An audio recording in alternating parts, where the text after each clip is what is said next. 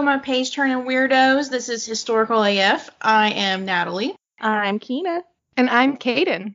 We are a historian, a librarian, and a special guest bringing you the weird, funny, spooky, and morbid historical nuggets you never knew you needed in your ear holes. And in those holes is coming illnesses and disease, which sounds so happy. Maybe some medical jargon. And, of course, we have our amazing special guest. Welcome, welcome. So happy that you're here. Thank you. Yes, she is the host of Happy Hour History. Woo! Yes. Podcast Unite. So hello. Before our social media, she was supposed to be here for our mini gab, but a storm knocked out the internet. Oh no, a mower knocked out the internet. Yes. It was super fun. Some dumbass completely cut a cable. And that cable apparently controlled the internet of all of the library branches but one, and half of West Little Rock, which is in the area I live. Wow. So I'd hate to be it was that fun. guy. But it's okay. My phone still works, so I still can watch Netflix on my phone. That's what makes life go around, right? Netflix. Yeah. Yeah, so we improvise. So you're here now. Yay! Yes. Tell us a little bit about yourself. Don't tell too much because you still have to come back for the mini gap. But, you know, where are you from? Where'd you go to school? What do you do? Why do you like history? Why'd you go? Yeah. So I'm Keaton.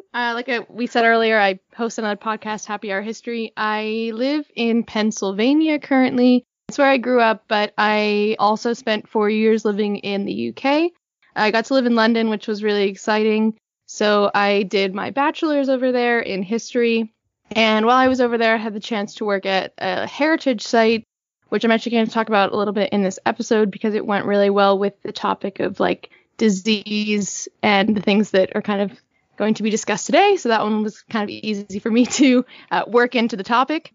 But I got to work at a heritage site. I love history because I just think there's too many interesting stories. I kind of feel sad whenever anyone says they don't think history is interesting. They just must have had really, really terrible teachers.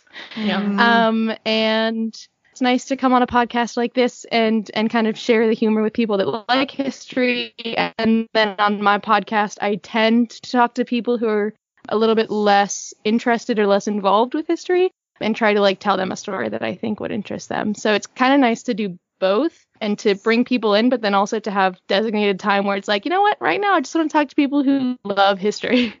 Mm-hmm. Yeah.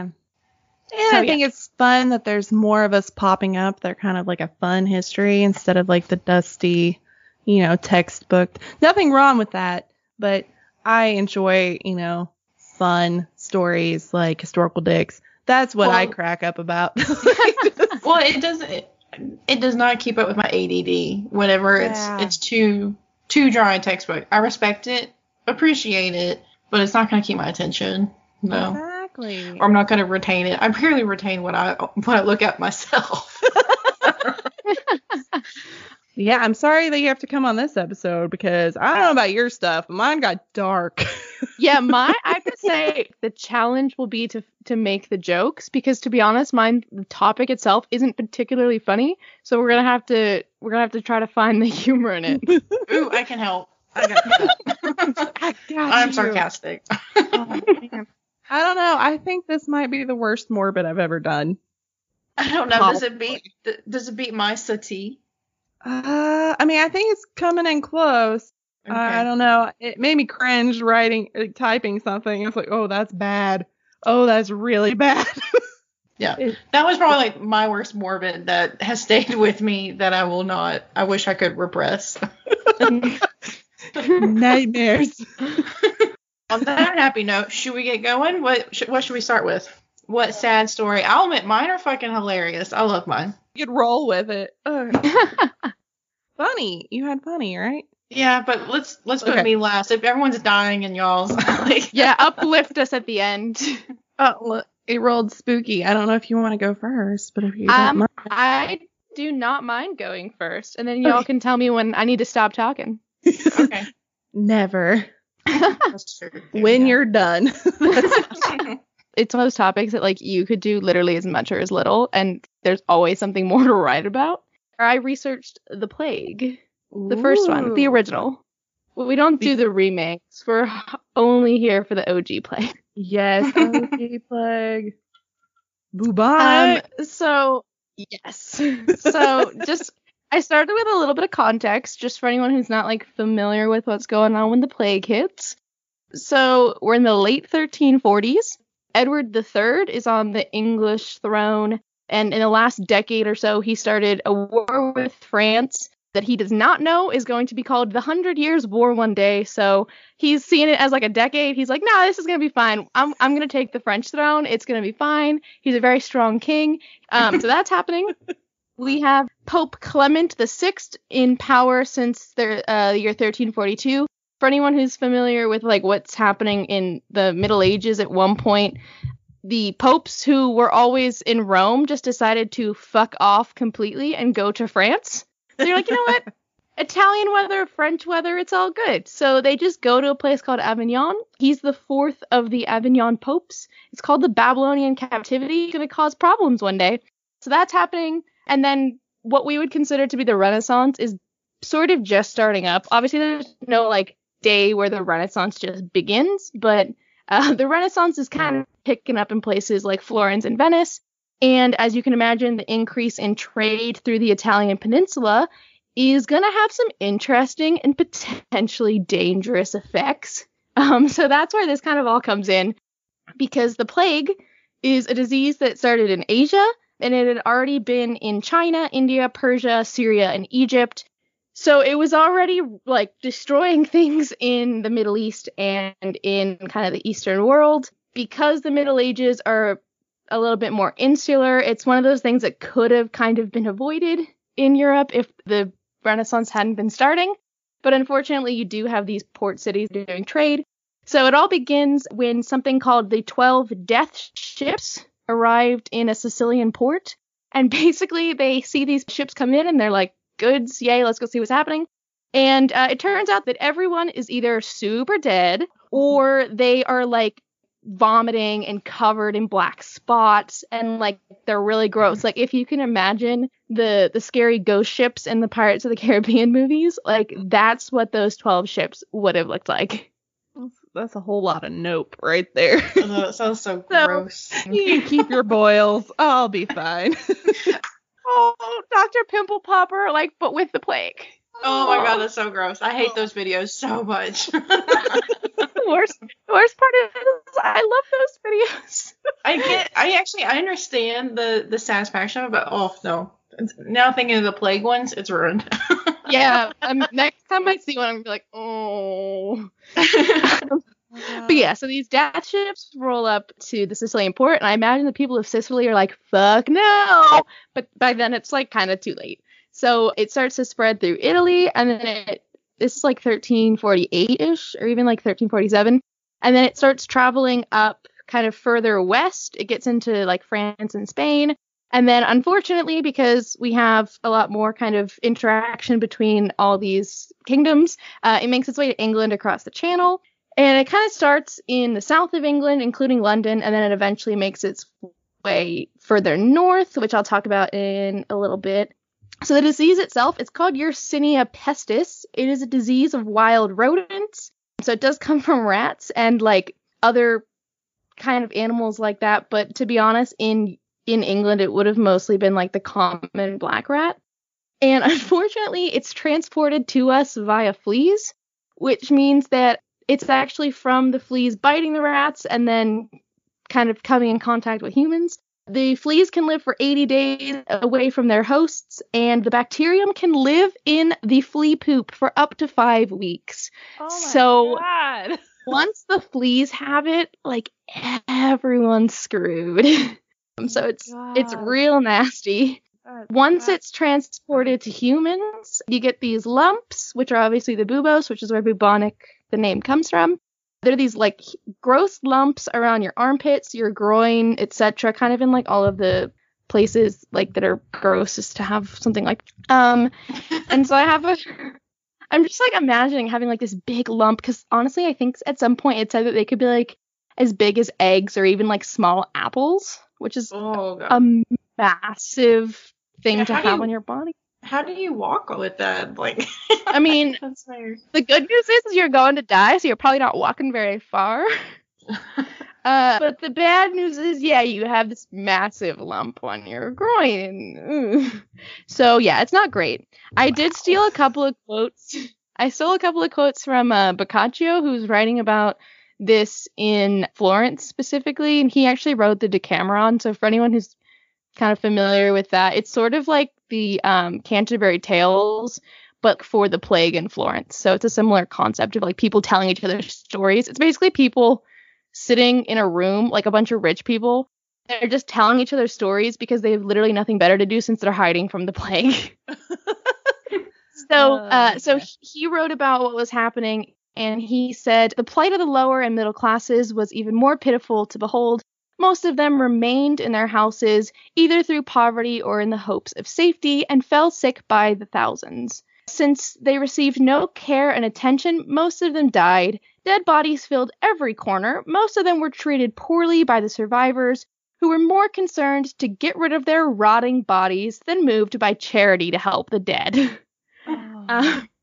So if you've seen any of the films with anything like Bring Out Your Dead, or like these carts that were carried around the city, like piling up bodies, that's not a joke. It's pretty literal. Yeah. So yeah, a bad time. And he even then goes on to say brother abandoned brother, the uncle his nephew, sister her brother, and very often the wife her husband. What is even worse and nearly incredible is that fathers and mothers refuse to see and tend their children as if they had not been theirs. So it's real hard to make this funny, y'all, but bastards. And they were like, you know what, we didn't even like that one. So that's fine. Yeah, we wanted the one that's gonna become a doctor. Like not that asshole. This one's already half dead, so we'll just ditch this one.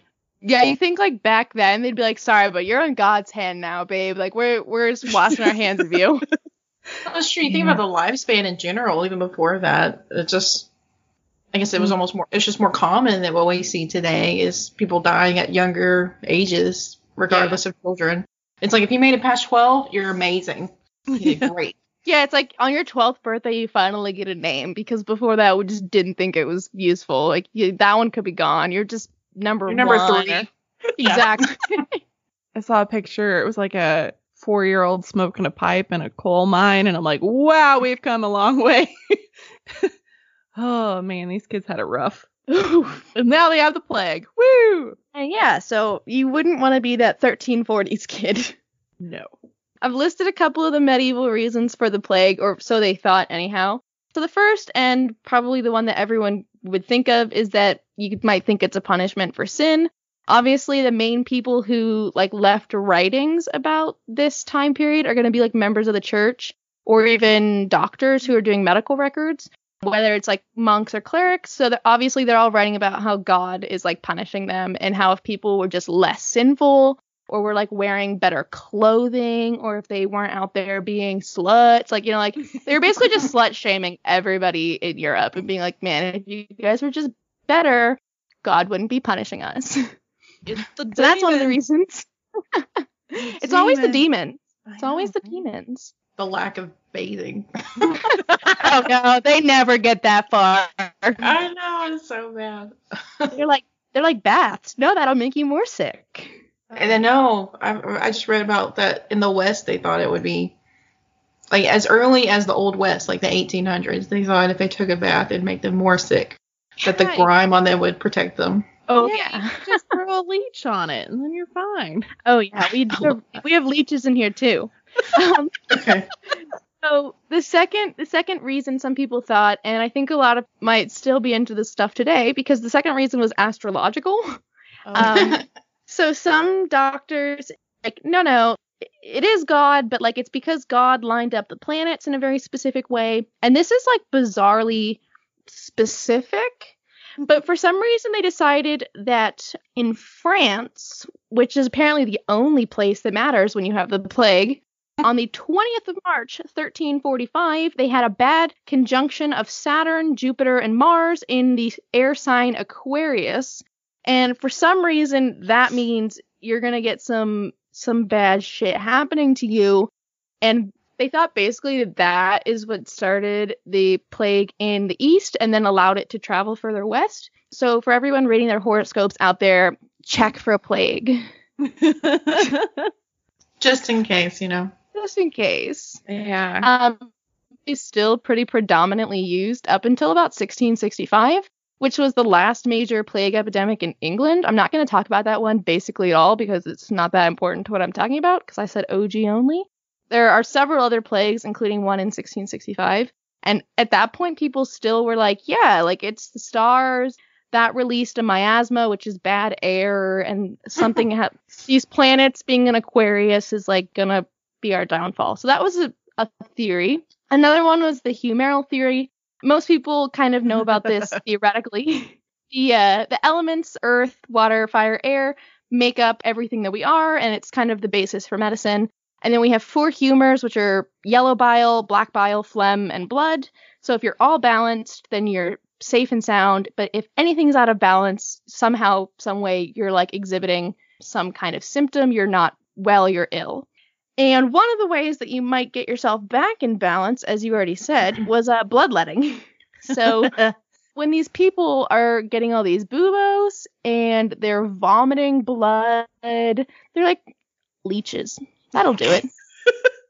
These are the same people. They're like, your uterus is just banging into your brain. That's why you're crazy. So yeah, they never really cottoned on to any of this. But yeah, the leeches aren't going to help a lot, unfortunately, for the sick people. The last one, and this is the least funny / most depressing one. If you weren't blaming the stars or the kind of 4 humors or even God necessarily, you were blaming the Jewish community.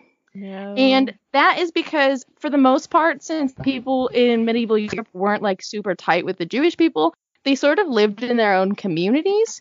And it started to bother the Europeans when to them it seemed like the Jews weren't getting sick. They were like, that's weird.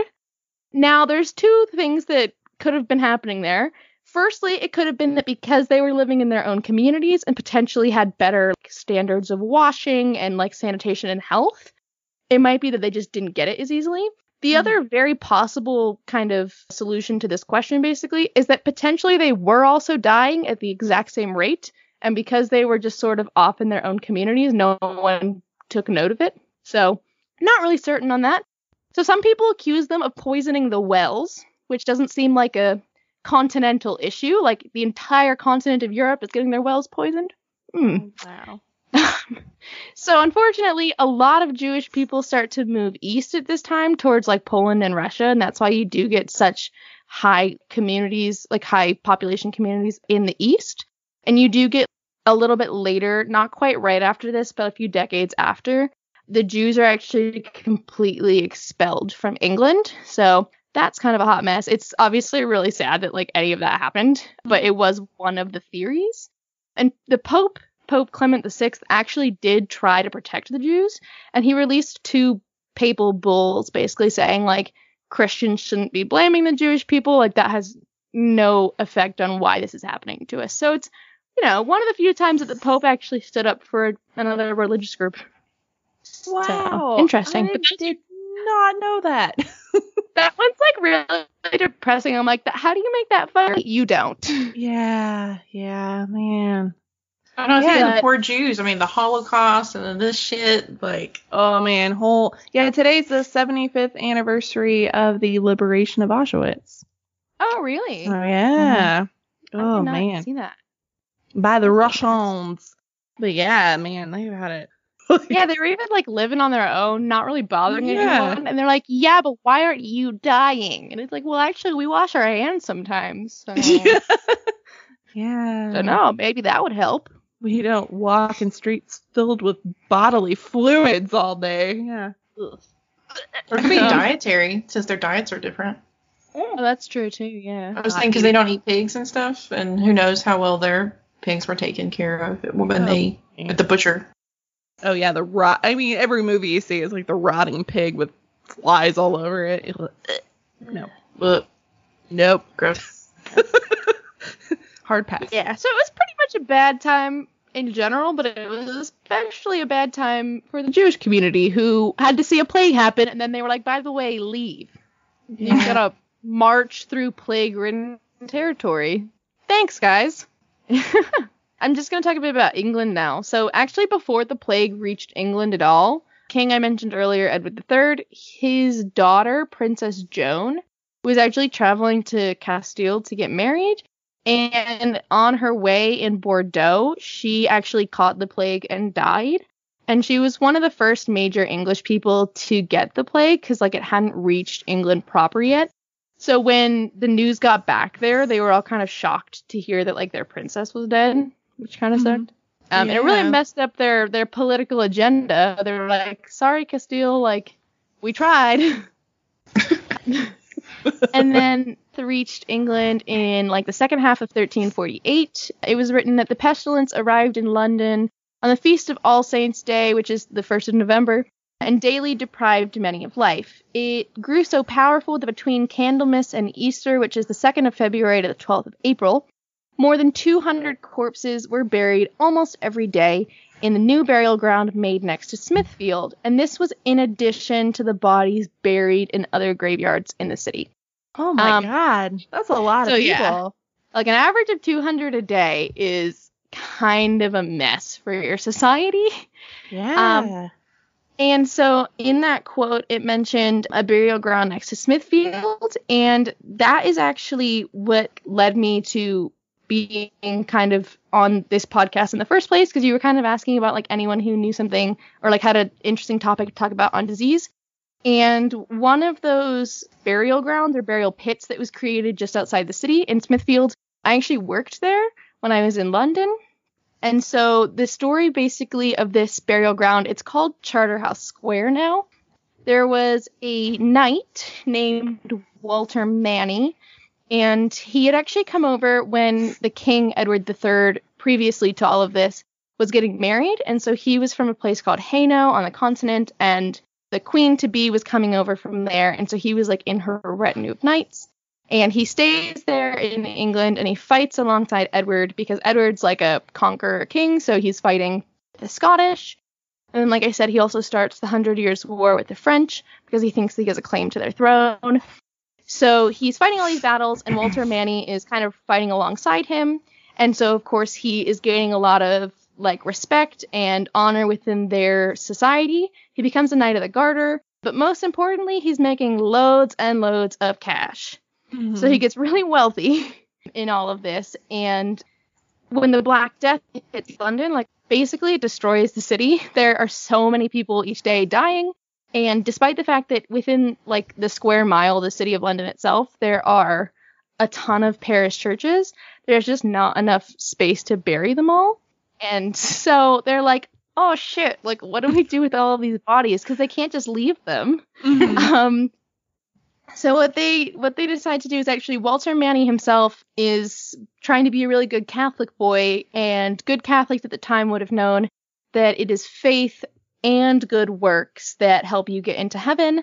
And for him, because he has so much money, so he decides to use some of that money to rent land just outside the city walls. It's actually in London today in terms of like what we think of as the capital, but the city of London, which is just like the square mile, the financial district, essentially, it's just outside those walls. Oh, okay. So yeah, London's like a mess. It's confusing. But so just outside that, but like still in what we would consider London today, is this really nice square today. At the time, it would have been fields, and it was land owned by St. Bart's. And so he rents this land, and they basically dig a giant burial pit. So it's like a communal burial pit for as many as they can possibly get in there. Oh. And so he creates this, like I said, it's called Charterhouse Square. And eventually, like later on, Walter Manny, in like the 1370s, after the plague has abated, he turns the land next to it into a monastery. And then that monastery continued to like become other things. So the site actually still has like buildings there and stuff, but then the square just outside of it is still where that pit was. So they actually excavated it back in, I want to say 2013, because it had never been excavated before. And they only did one corner, like one small corner. It's only about like 5 meters across in diameter, which I have no idea how many feet that is. No, we don't do maths here. No, we barely do words. But they excavated just one small part of it, and they found 25 bodies, and they did test them. So some of them were from later periods, and some of them were even from later outbreaks of the plague, as far as I know. But there were definitely some of the bodies in obviously like the lowest down that were from 1348.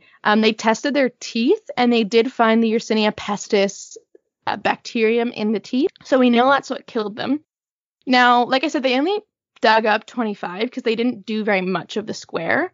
Estimates are all over the place. I've seen as low as 2,000. I've seen as high as like 40,000. I think that's too high.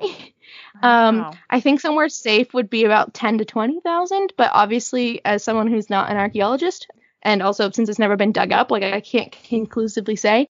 What I can say is it's a fuck ton of skeletons. And now it is a beautiful square where children come and play, like on their break from school. And like people sit on the weekends, and it's like very nicely landscaped, and no one knows that there's like thousands of bodies beneath them. So it's a fun place to be. Wow, that's some poltergeist shit right there. So it's kind of a mess. One of my favorite stories about this is that Scotland was like, oh, like we hate the English. They've been attacking us. Edward III's been fucking us up for like the last so many years. And now they're all sick. That's so funny. Like they're weak. Why don't we go attack them at their weakest? Because like this is a plague from God sent to punish the English for being bad. So they sent all of their warriors down to England, and they weren't sick with the plague because it didn't make it to Scotland. All their warriors go down, they come back, and they bring the plague back. So that was a great idea. Yeah, good job, Scotland. Yeah. There's nothing that could possibly go wrong with that. Yeah, so that was a bad move. But overall, it killed about 25 million people in Europe. Estimates now are that about 50 to 60% of all Londoners died. So that's why obviously they did need these massive plague pits, because it was just so destructive to the overall population there.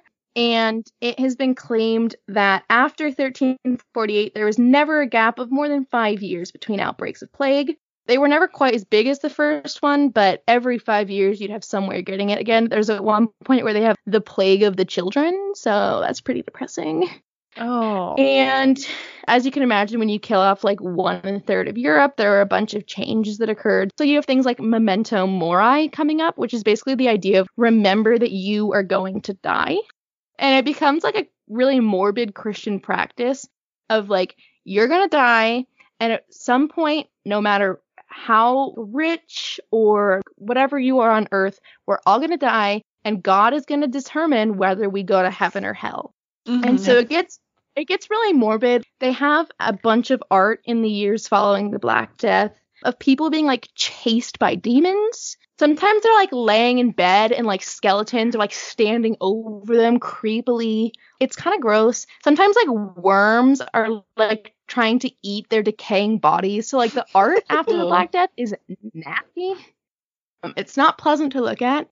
There's also this kind of like phenomenon afterwards called the dance macabre, which is basically images showing skeletons playing instruments and dancing around as like part of the dance of death.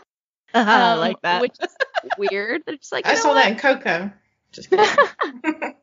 They just get really into it. So they're like, you know what? Skeletons, like, fuck it. It's time to dance. Yeah, time to party. This isn't specifically like only after the Black Death, because there were instances of this before, but you also get a renewed interest in things like doom paintings. And doom paintings are basically when somebody paints a last judgment. So they're like, hey, remember that God's literally going to be like, fuck off to hell when you're dead. Or like, go to heaven, like you're good. So they'd paint all that kind of stuff to be like, haha, remember that this is not forever. Mm-hmm. And then I did try to look. So I was interested because obviously this being like the spooky topic, I did want to try to find if there were hauntings. Now, unfortunately, I found this very difficult to search, because it turns out that nobody likes to talk about which plague instance they're talking about. And often when you find hauntings, they're not from this like original plague. They're from other plagues. And I was really trying to keep it authentic here. But I found two that I'm going to talk about. So there's one in York, and York is apparently one of the most haunted cities in the UK, which I didn't know. And so there was a house in York right by the Minster, which is like the church, and it's been nicknamed the Plague House. It is supposedly haunted. From multiple sources, I've tried to piece this story together. But basically, there's a 6-year-old girl, and her parents got sick during the Black Death in their home. And so the people were worried that she would also have the disease. And so when her parents got sick, they decided to basically lock her in the house with her parents. And her parents died, obviously, but she was just, like, locked in the house with her dead parents' bodies. Oh, God. Get out.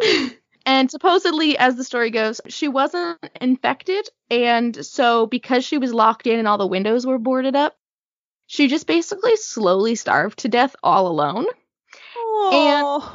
And so some people claim that if you look up at the window of this building, you can still see a girl standing at the window with her tears running down her face, like trying to figure out how to get out.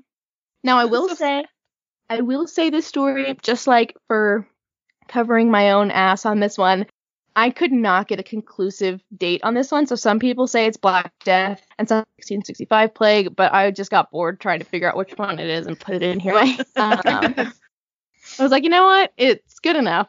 And then the other one, which is about the site I actually worked at, the Charterhouse, so Charterhouse Square. According to London Urban Legends, The Corpse on the Tube and Other Stories by Scott Wood, he says that there was that monastery on the site that I mentioned. Eventually, like I said, it became a bunch of things, including at one point a boys' school. And so the author of this book claims that apparently the schoolboys of the Charterhouse School would dare each other to crawl across the square at midnight when the groans and cries of the dead below could be heard. And there's, like, stories of them going out and pressing their ear to the ground and, like, hearing the screams of all the plague victims buried in the ground there. And obviously there are actually plague victims. I actually never heard anyone at the place I worked at talk about this as if it was, like, a real story that they knew had happened. But it's a fun story to think about, these schoolboys, like, daring each other at midnight to just go crawl across the square and press their ear to the ground. Oh, man. So that was my attempt at making this ghosty. I don't know if you've seen the new Dracula on Netflix, but there's a scene where they're in a graveyard and they can hear everybody screaming from underneath. So that reminds me of. I haven't seen it. I just finished it. It's pretty good. Yeah. I enjoyed it. But no, that was a good story. I did not know some of that. So that's really cool. I didn't know most of it. I really love that ghost story about the boys daring each other. Yeah. That's really and very creepy. I wouldn't want to do that. True. Yeah. I don't think I would either. Like, having been there in the winter when we would leave and it would be dark, and, like, obviously there's street lighting now, I'd be like, oh, hell no. If it was, like, the 1800s, I'm not doing that. Well, and then now I can just imagine the lights going out slowly. Just, no. Just make a movie on that. TM. Yeah. We got this. Let's write this down. For somebody out there, make the movie. Give us a cut. I don't know. I like that idea because I know, like, my school had a ghost story. Most people I know have some sort of ghosty story growing up. We had the site that I worked at's been loads of things. Like, it was a Tudor manor at one point. It was like a schoolhouse for schoolboys, and now currently, like, people still live there. Because we do tours of it. And so at one point, somebody came on the tour. And they were like, oh, like, I can sense ghosts. And they were like, yeah, I don't know if you know, but, like, this staircase is particularly haunted. But we were like, oh, that's weird. We were like, that staircase, like, there's always been a staircase there, but that one's a pretty new one because the old one was really damaged in the Second World War. They're like, so actually that staircase is only, like, I don't know, 50 years old maybe? Like, that's haunted? He's like, no, there's a lot of ghosts. I can feel the presence of ghosts. God, I love it. In my hometown, there's this really old log cabin. It's the oldest structure in Arkansas. And people would always be like, I can sense that there's ghosts hanging from these stairs. This is where they hanged people. I can sense it. I can see it at midnight. And I'm like, the stairs weren't there. When it was a courthouse, they didn't exist. Those are new. But yeah, people crack me up. Like, sorry to bust your bubble, but historians, we're here to bust your bubble. Just there we said that maybe that's why I like this profession. Pop your boil. Oh no. Oh God, I could just. Sorry. Europeans in general smelled so bad on a good day. Can you imagine infested with boils that are just like, oh my, I can't. I know, in all of your worst, sweatiest areas. That's so gross. Like, if we ever discover time travel, I might just skip that one. Unless I have, like, some sort of hazmat suit? Yes. I want a full, like, chrome give it a titanium pass. suit. Yeah, a hard pass. Learn to bathe. We could just do, like, a drive-by. Water's not evil. Here's some soap. Nah, you're a witch. It's true. Like, every century, there's something that I'm like, I would have been burned as a witch. No. Man, that was a good segment. So, the thing is, all mine are really depressing. So, do you want historical, random, or morbid? Random. A random? Okay, that's a good one. Okay, that one's slightly better. Morbid's morbid. So, my random word came from Frankie D. And he gave me, Jesus Christ, he gave me penetration. And nothing goes better with that than syphilis. So gross. It's true. Why? What's all, like all the boils and grossness? Like, oh yeah. And I have to say, this is like coming back on you, Keenix, to all those dick jokes. Oh goodness. This is karma. Karma, bitch, coming in penetration. Yeah. Well, yeah. So yeah. Let's get in it. Yeah, let's jump right in. So from the very beginning, syphilis has had a very stigmatized aura around it. Each country whose population was affected by it blamed its neighboring and sometimes enemy countries for the outbreak. So I found this, I mean, it's funny now. It probably wasn't funny then. So people of Italy, Germany, and the UK named syphilis the French disease. The French named it the Neapolitan disease. The Russians assigned it with the Polish disease label, and the Polish called it the German disease, and the Danish called it the Portuguese disease, and the inhabitants of North Africa named it the Spanish Castilian disease, and the Turks called it the Christian disease. So in India, Muslims blamed the Hindu, and then the Hindu blamed the Muslims, and in the end, everybody blamed the Europeans. That sounds fair. Yeah, it's like that. I think everybody's pointing, every direction. It makes a circle. Like, it was very well-rounded. And no one's pointing the finger in the right direction. Yeah, not one person. A letter written in June of 1495 by an Italian doctor named Niccolo Squillaci. I don't know.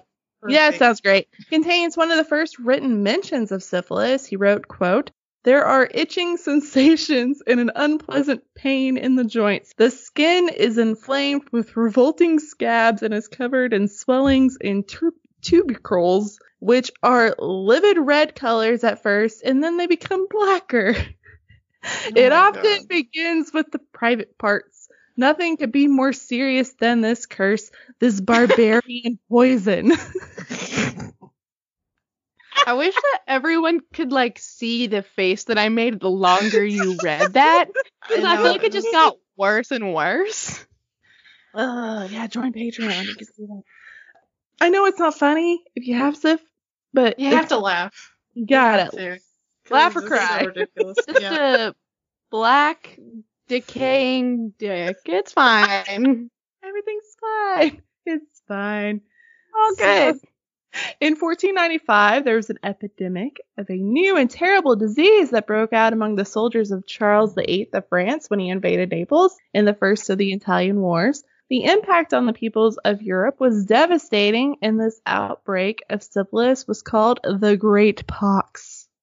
Very ominous. It sounds like death chicken pox.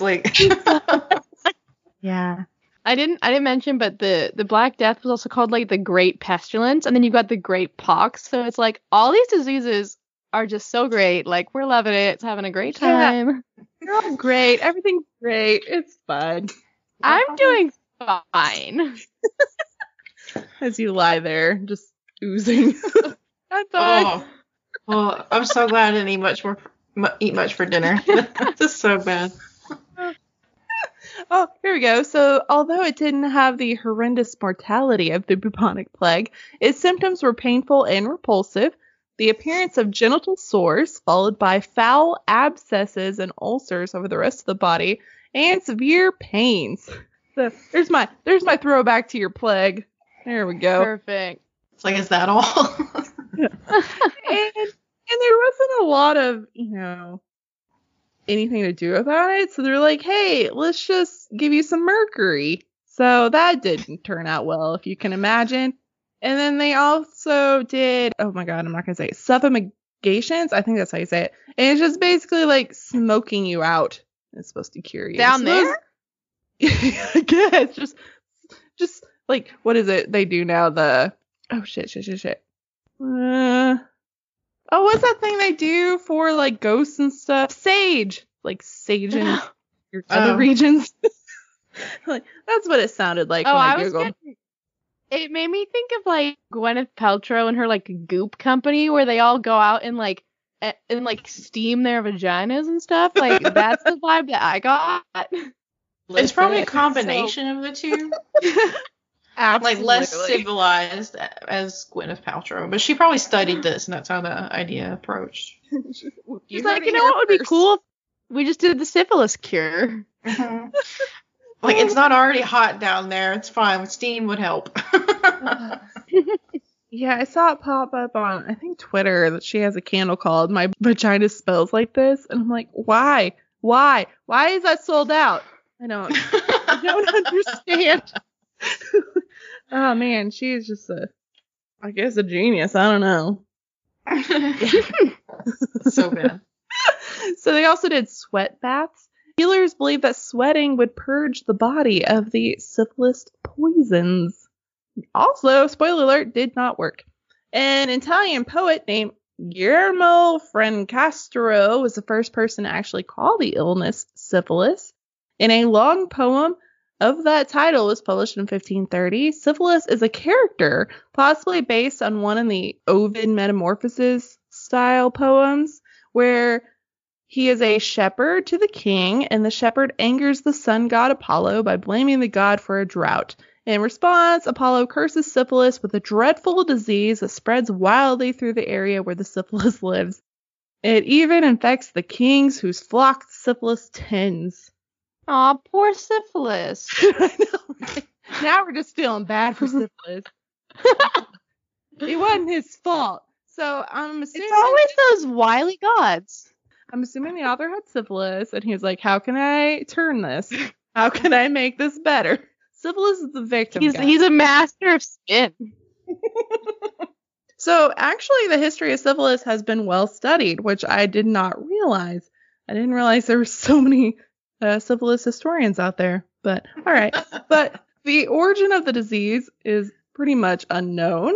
There are two hypotheses out there. One proposes that syphilis was carried to Europe from the Americas by Christopher Columbus. Fuck that guy. And the other one is that Europe already had it, but people didn't recognize the symptoms and it just evolved. So here's the pre-Columbian and the Columbian hypotheses. I don't really like the Columbian one because it's like, oh, they went to the New World and all the natives gave them syphilis. And I'm like, no, I don't buy that one. It's just, I don't either. I can believe more that it mutated, like it, started off as just a simple virus and then mutated to whatever this is, and now it's epidemic.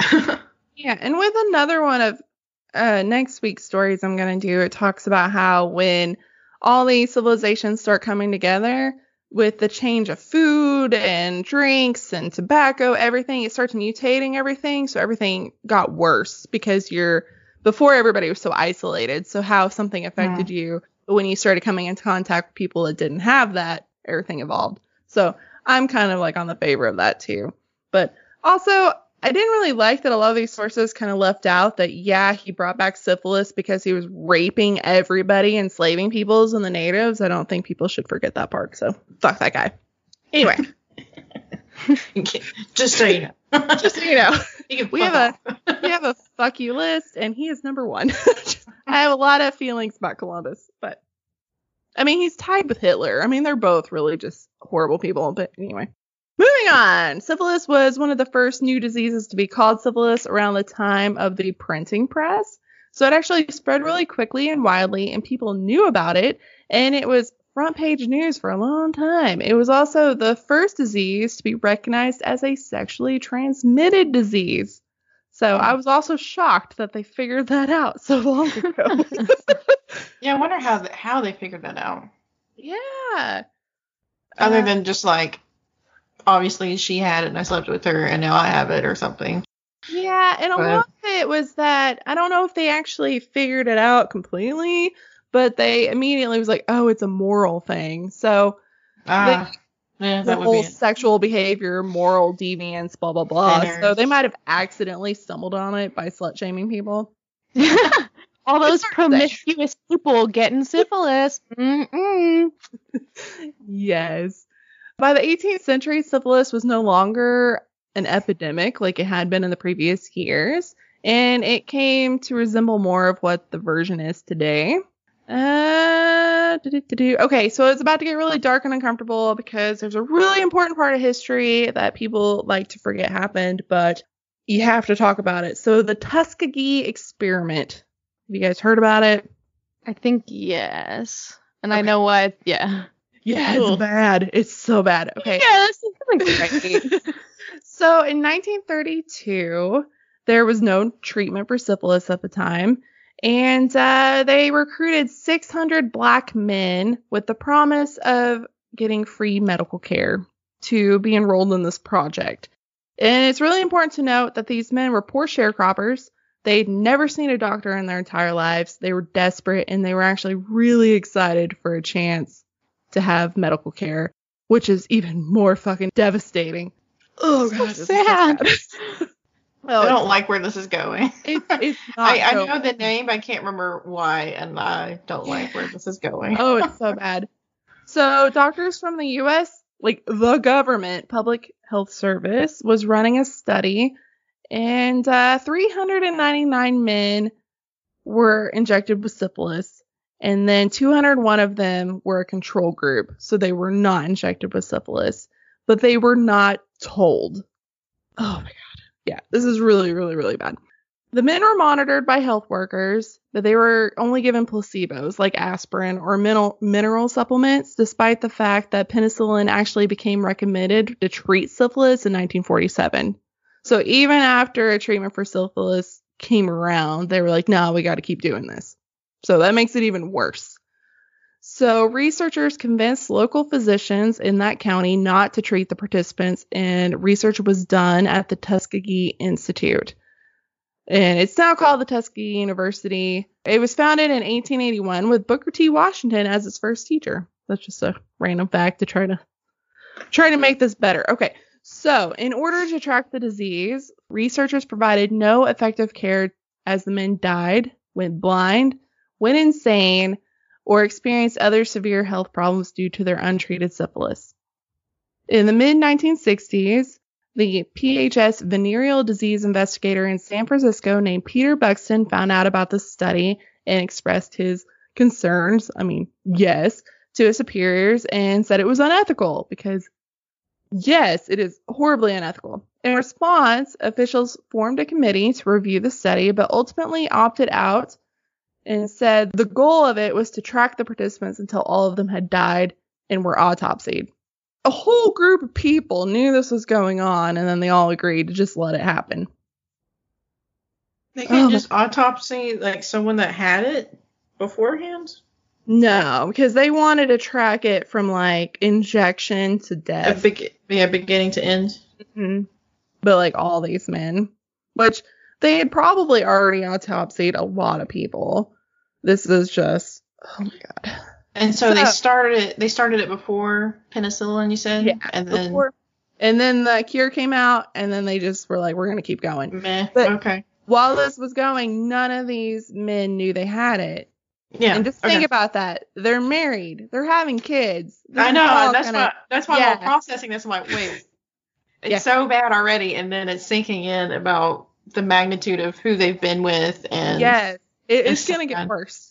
But oh no. This guy actually was like, I can't live with this, and he leaked this story to the press. And his friend that's a reporter actually passed it on to a fellow reporter, Jean Heller from the Associated Press, and she broke the story in July 1972, and it prompted a public outrage, and they forced the study to shut down. So thank God. So, anybody that says the press are annoying, this is one of those examples where the press saved people, because digging into things, proving things are unethical. But by the time they had actually found this, 28 participants had died from syphilis, 100 more had passed away from related complications, and at least 40 spouses had been diagnosed with it, and it had been passed on to 19 children at birth. Oh no. Oh my God. So it's so horrible. It's so bad. In 1973, Congress held hearings on the Tuskegee experiments, and the following year, the study's surviving participants, along with their heirs who died, received $10 million out of court settlement, which is not nearly enough for what they went through. They were literally rats in a cage being studied as they're going blind and crazy. And it's horrible. For the government, too. Yeah. Yeah, it's not terrible. It's terrible. And it's because they were black men and they were poor. And that's what so breaks my heart. This would have never happened otherwise. I just can't. So because of this, new guidelines were issued to protect human subjects in the U.S. government-funded research projects. But if you can remember, in 1947, the Nuremberg Code was established in response to the Nazi experiments that happened. So because of that, this should have never happened to begin with. So that's why it's even more devastating. President Clinton was the first president to issue an apology in 1997. That's way too damn long. That's way too long. He said, quote, "The United States government did something that was wrong, deeply, profoundly, morally wrong. It is not only in remembering that shameful past that we can make amends and repair our nation, but it is in remembering that past that we can build a better present and a better future." During his apology, the president announced plans to establish a Tuskegee University National Center for Bioethics in Research and Healthcare. And then the final study participant passed away in 2004. I mean, oh my God. It's kind of like Clinton was the first one to apologize for Rwanda, too. Like, I don't know. The United States has done some shady shit, and I just can't believe it's taken so long for people to apologize. It's like so sad, too. Like, I think when I was doing research for my dissertation, I think like in the last 10 years or so, like it's been pretty recent, that was the first time that the House of Representatives ever apologized for like the concept of slavery, and the Senate has never done that.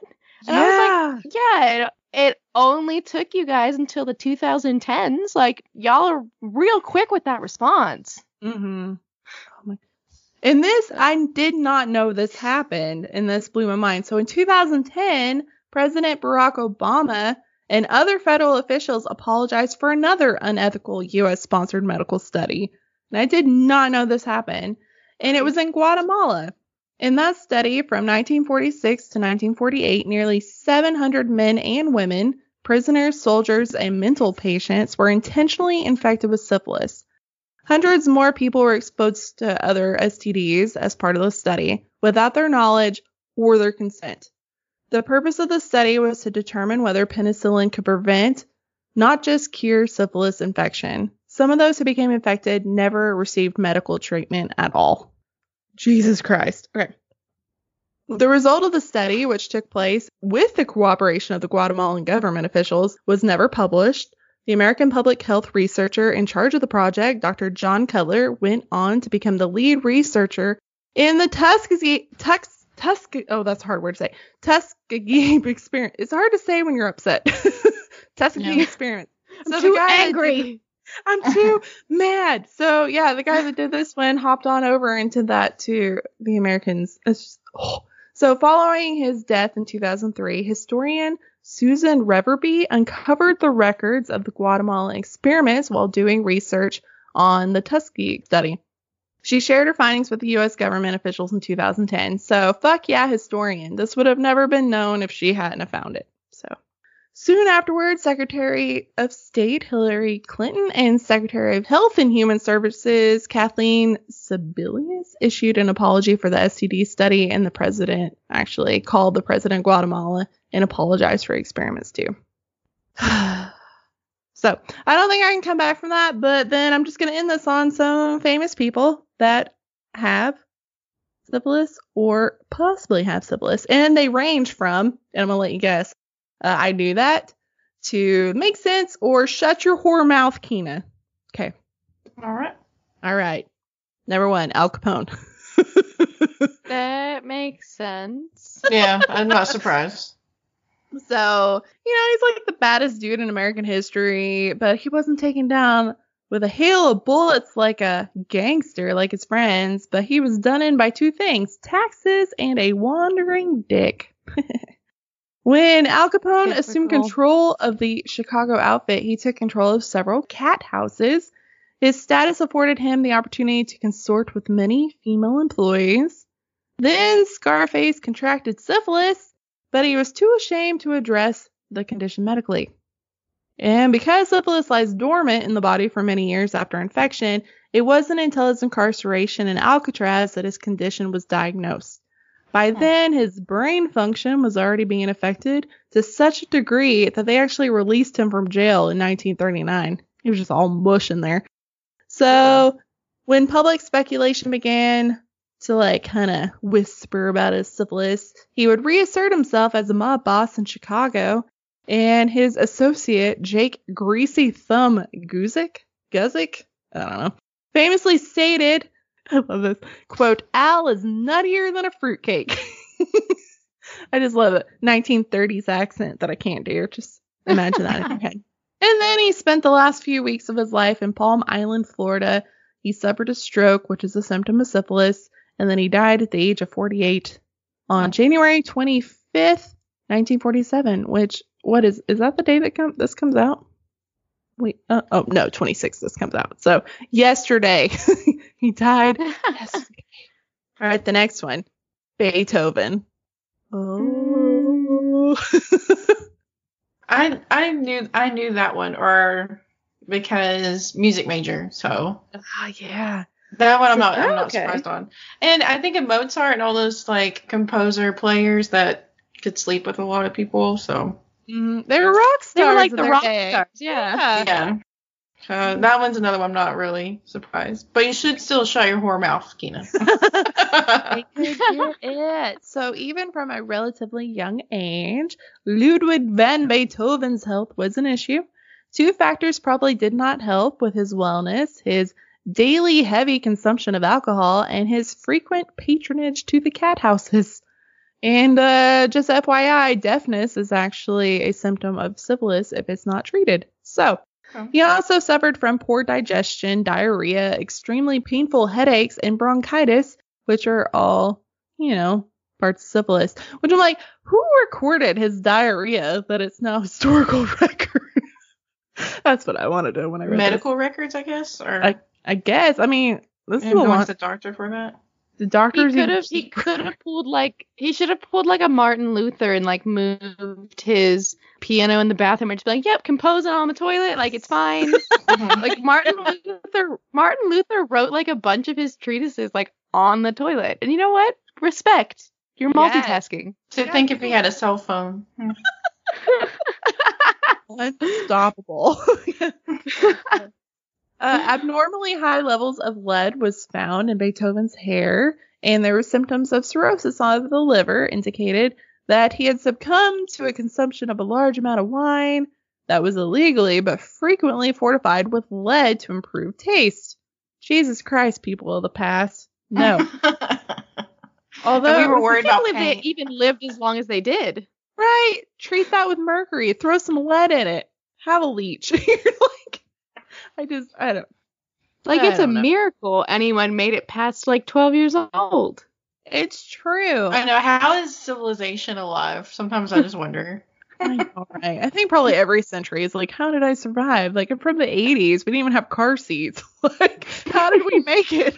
I know. My dad's truck does not have seat belts. It's a 65 Chevy. Does not have seat belts. Man, it's crazy. So it's never been absolutely determined that he had syphilis, but a lot of historians, it makes sense. They were all getting it. And then my final one, Abraham Lincoln. Okay, that one I didn't know about. Yeah, I can kind of see it. Yeah. So he didn't marry until he was 33. Yeah. But, you know, he was a dude, I guess. He was pretty boy. Like, 33 before that. I mean, I'm sure he was frequenting something. So after he died, his former law partner, William Heerdon, claimed that Lincoln actually admitted to him that he contracted syphilis around 1835. So, you know, that's a weird thing to just confide with your, you know, coworker. You cannot tell a lie. Yeah. Hey, dude, guess what? I got the But syph. how does that come up in conversation? I know. Like, we were coworkers. Like, I how are don't you think doing there was- today? Oh, I got the syphs. I just found out Guess yesterday. what happened? Turning a little black down there. It's fine. Yeah, he said that he spent a lot of time on the Mississippi River and in New Orleans, and he was a patron of many cat houses. All right. They also found that he was taking mercury pills, too, which, as we know, is a horrible treatment for syphilis. Yeah. But the thing that I found more convincing is that if he actually passed syphilis to his wife, Mary Todd, that might be an explanation why she kind of descended into hysteria in her life.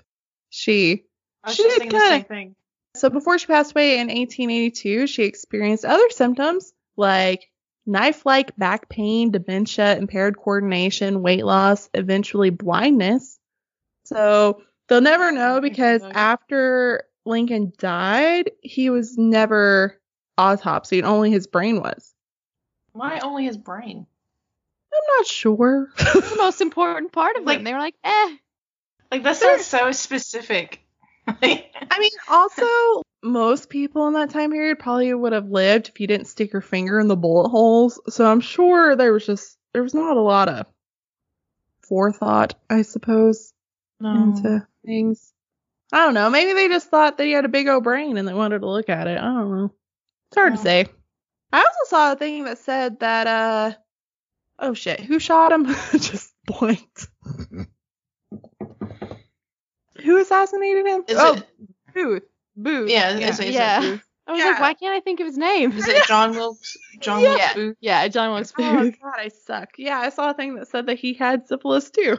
They could have been friends. Like, hey, I got it too. He could've probably bonded. cut in line in front of him in the doctor's office, and that's what set it off. could have changed history. He got the last mercury pills. Doctor's like, sorry, I'll out for the day. And then Booth was like, No. Damn it. have And he's like, I'm on the way to the theater. And he's like, coming for you, motherfucker. Yeah, it's probably a thing.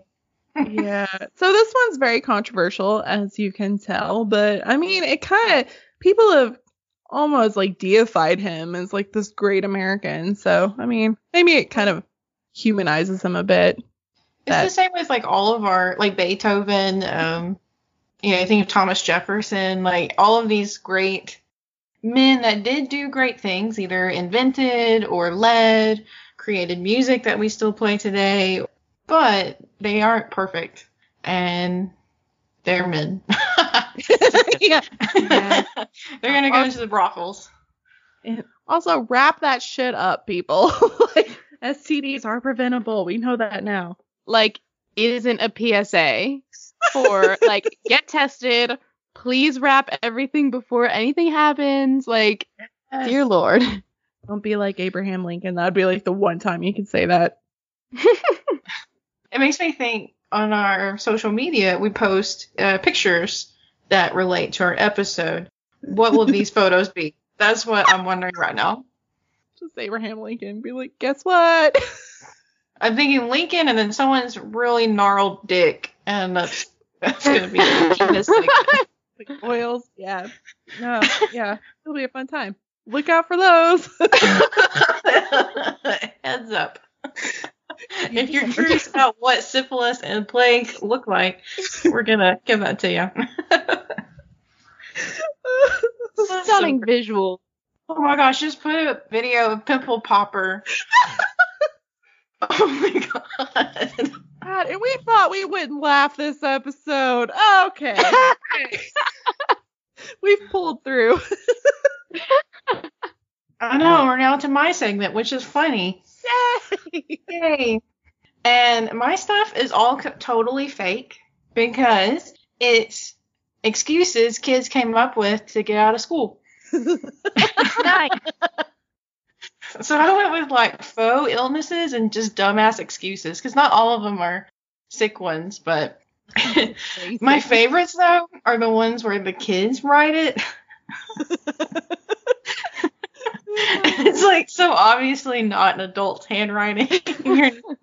I am so excited because the letters to Santa is probably the funniest thing I've ever seen in my life, so I'm excited. God damn it. I still need to find out if I'm related to Harold. Yes. And one of them, it says, seems legit. It is not. It is in a 6-year-old's handwriting. It says, Dear Miss Miller, in all curvy lines. It said, Ray is so sick he cannot go to school. Signed, Ray's mom, no homework, please.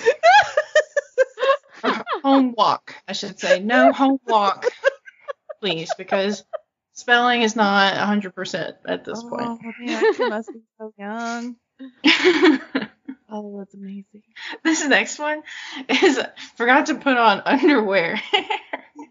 Sorry. Okay, forgot to put underwear on my littlest emergency trip to Walmart. You know it goes. And that's terrible.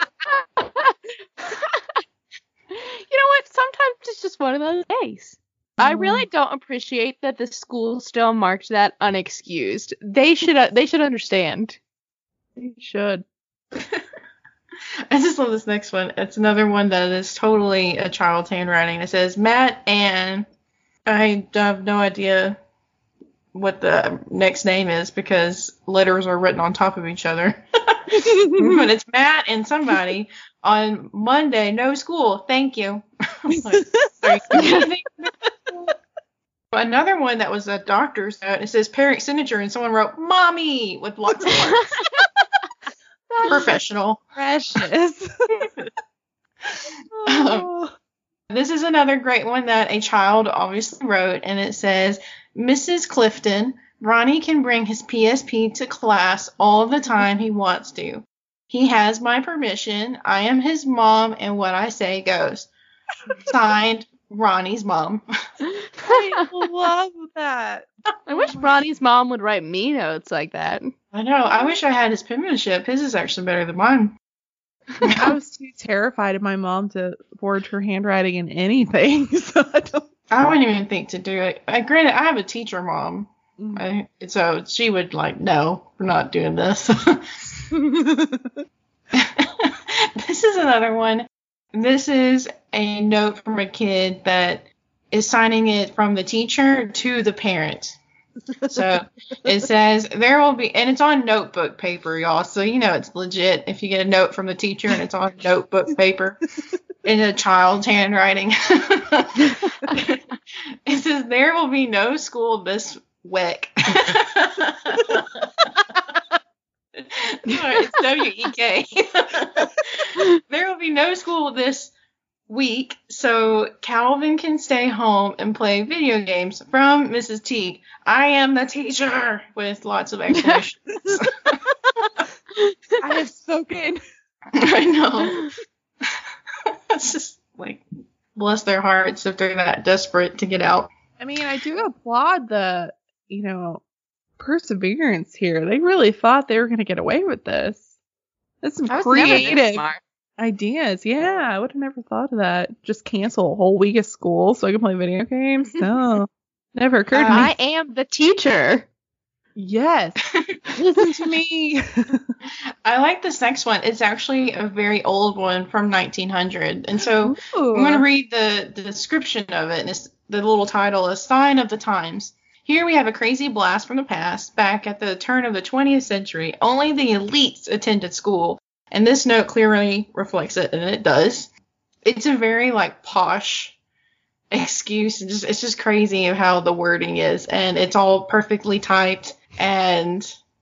Well, let's just read it. It says, "Dear Madam, please excuse my daughter Susan for tardiness this morning. I am without a servant at present, and our housekeeping arrangements are somewhat disarranged.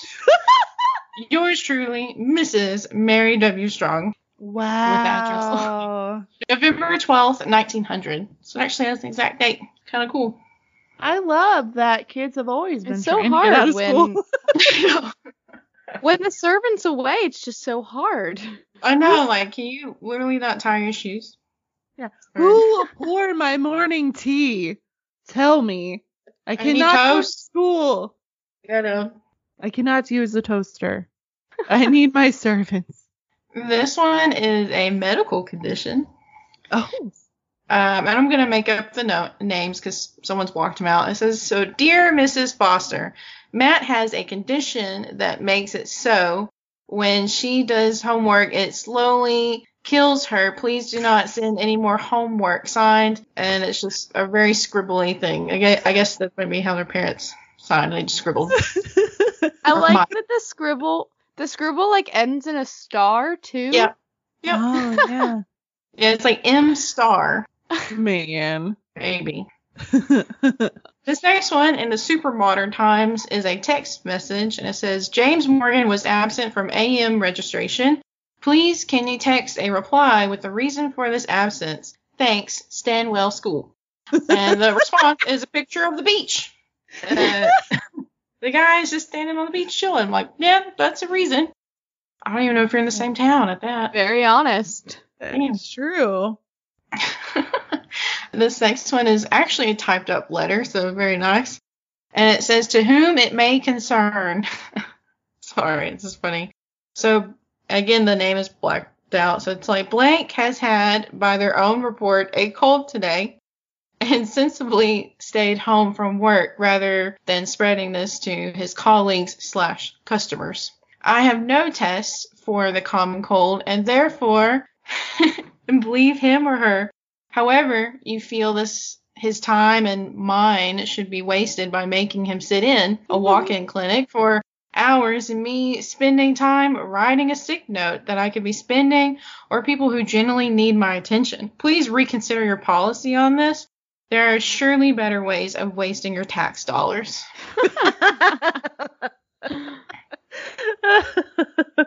Oh, that's funny. That is the worst too. When workplaces are like, "We need a doctor's note," and I'm like, Nobody does that anymore.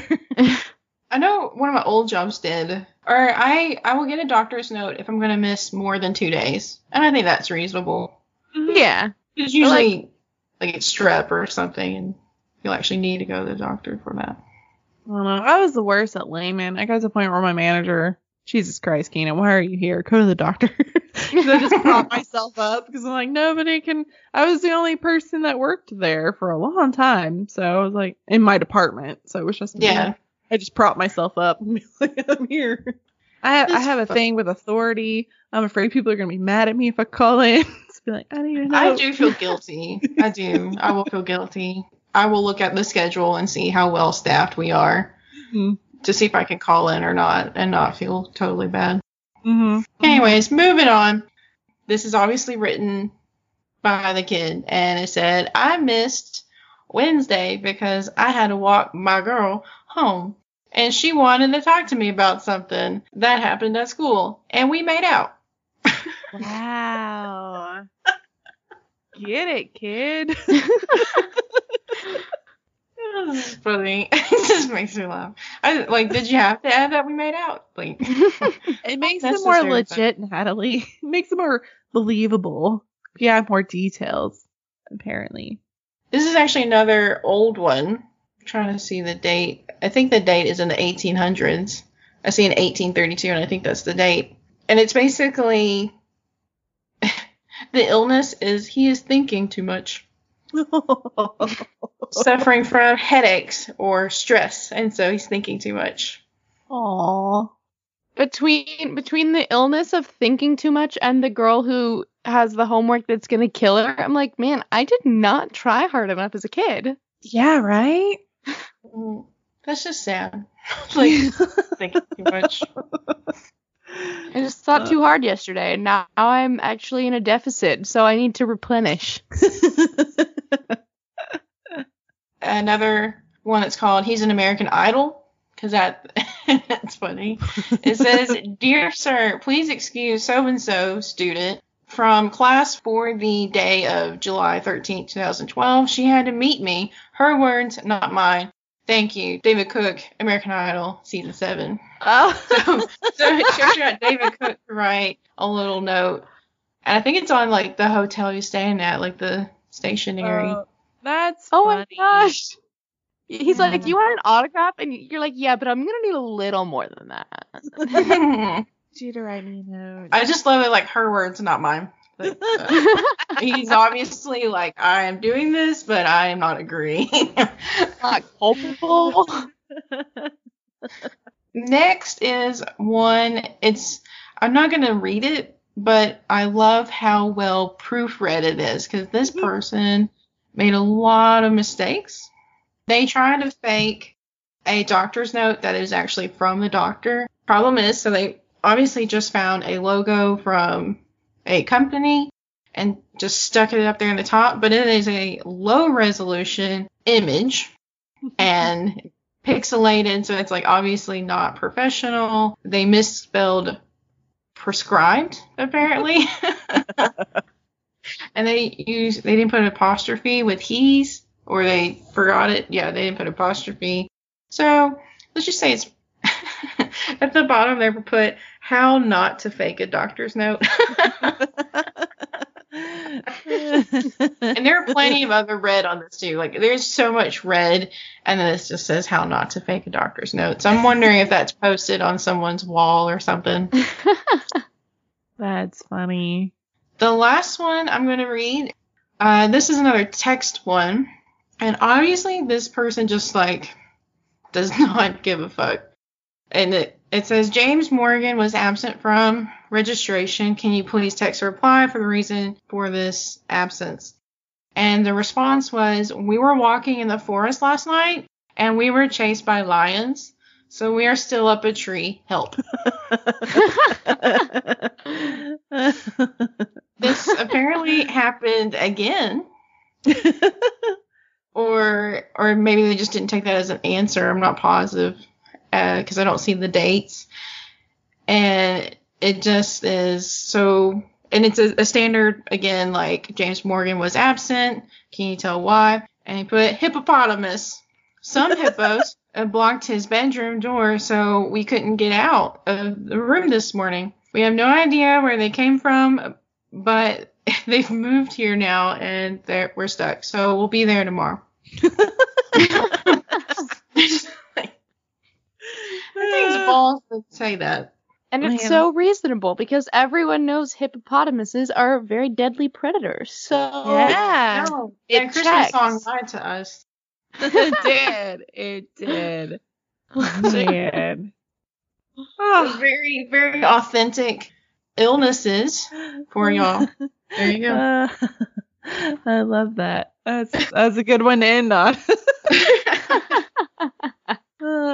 Kids have always been sneaky on how to get out of school. Why is that? I guess school just sucks. I guess. Well, I mean, it's just like redundant all day long, every day. Ugh.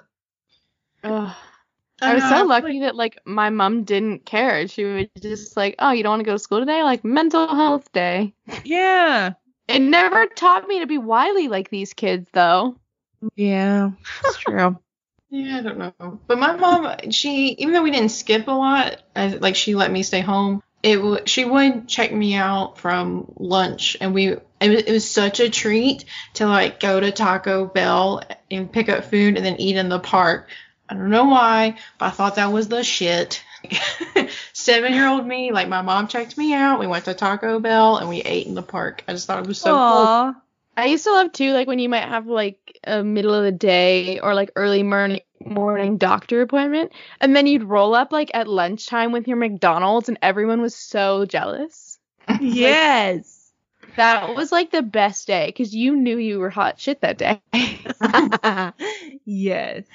Well, I'm so glad you were able to do it tonight, and I really appreciate you coming on and hanging out with us. No problem. No, it's been so fun.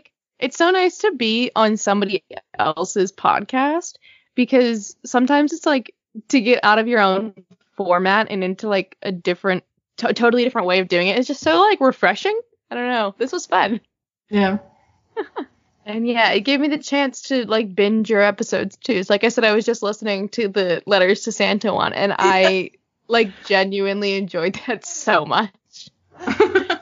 Oh, it was so fun. Well, let our people know how they can find you. Yeah, so you can find my podcast if you're interested in listening to that on pretty much all of the platforms. If you just search Happy Hour History, and you'll see like a little cartoon logo of a ginger girl who's like holding a beer stein and a book, and that's supposed to be me. You can also follow me on the social medias. So if you go to Twitter, I'm at Happy History Pod. And then my Instagram is at Happy Hour History Pod. Facebook is Happy Hour History Podcast. My email, if you want to email me, I don't know why you would, is Happy Hour History Podcast. No, Happy Hour History Pod at gmail.com. I should really know this stuff by now. So those are like the main ways you can reach out if you felt the need to. And you can follow me there. And I think that covers most of them. Got the gist. Like it. Yeah. So this week we have some shout outs. So we have our newest Patreon member. She is majestic as fuck, and it is Cassie from Alaska. What? I've always wanted to go to Alaska. Me too. It's so She's pretty. So sweet and lovely, and I do want to go to Alaska, and I want to see a whale. And she has assured me that you can't see whales there. So. But the one time you'll go, there'll be no whales. I know.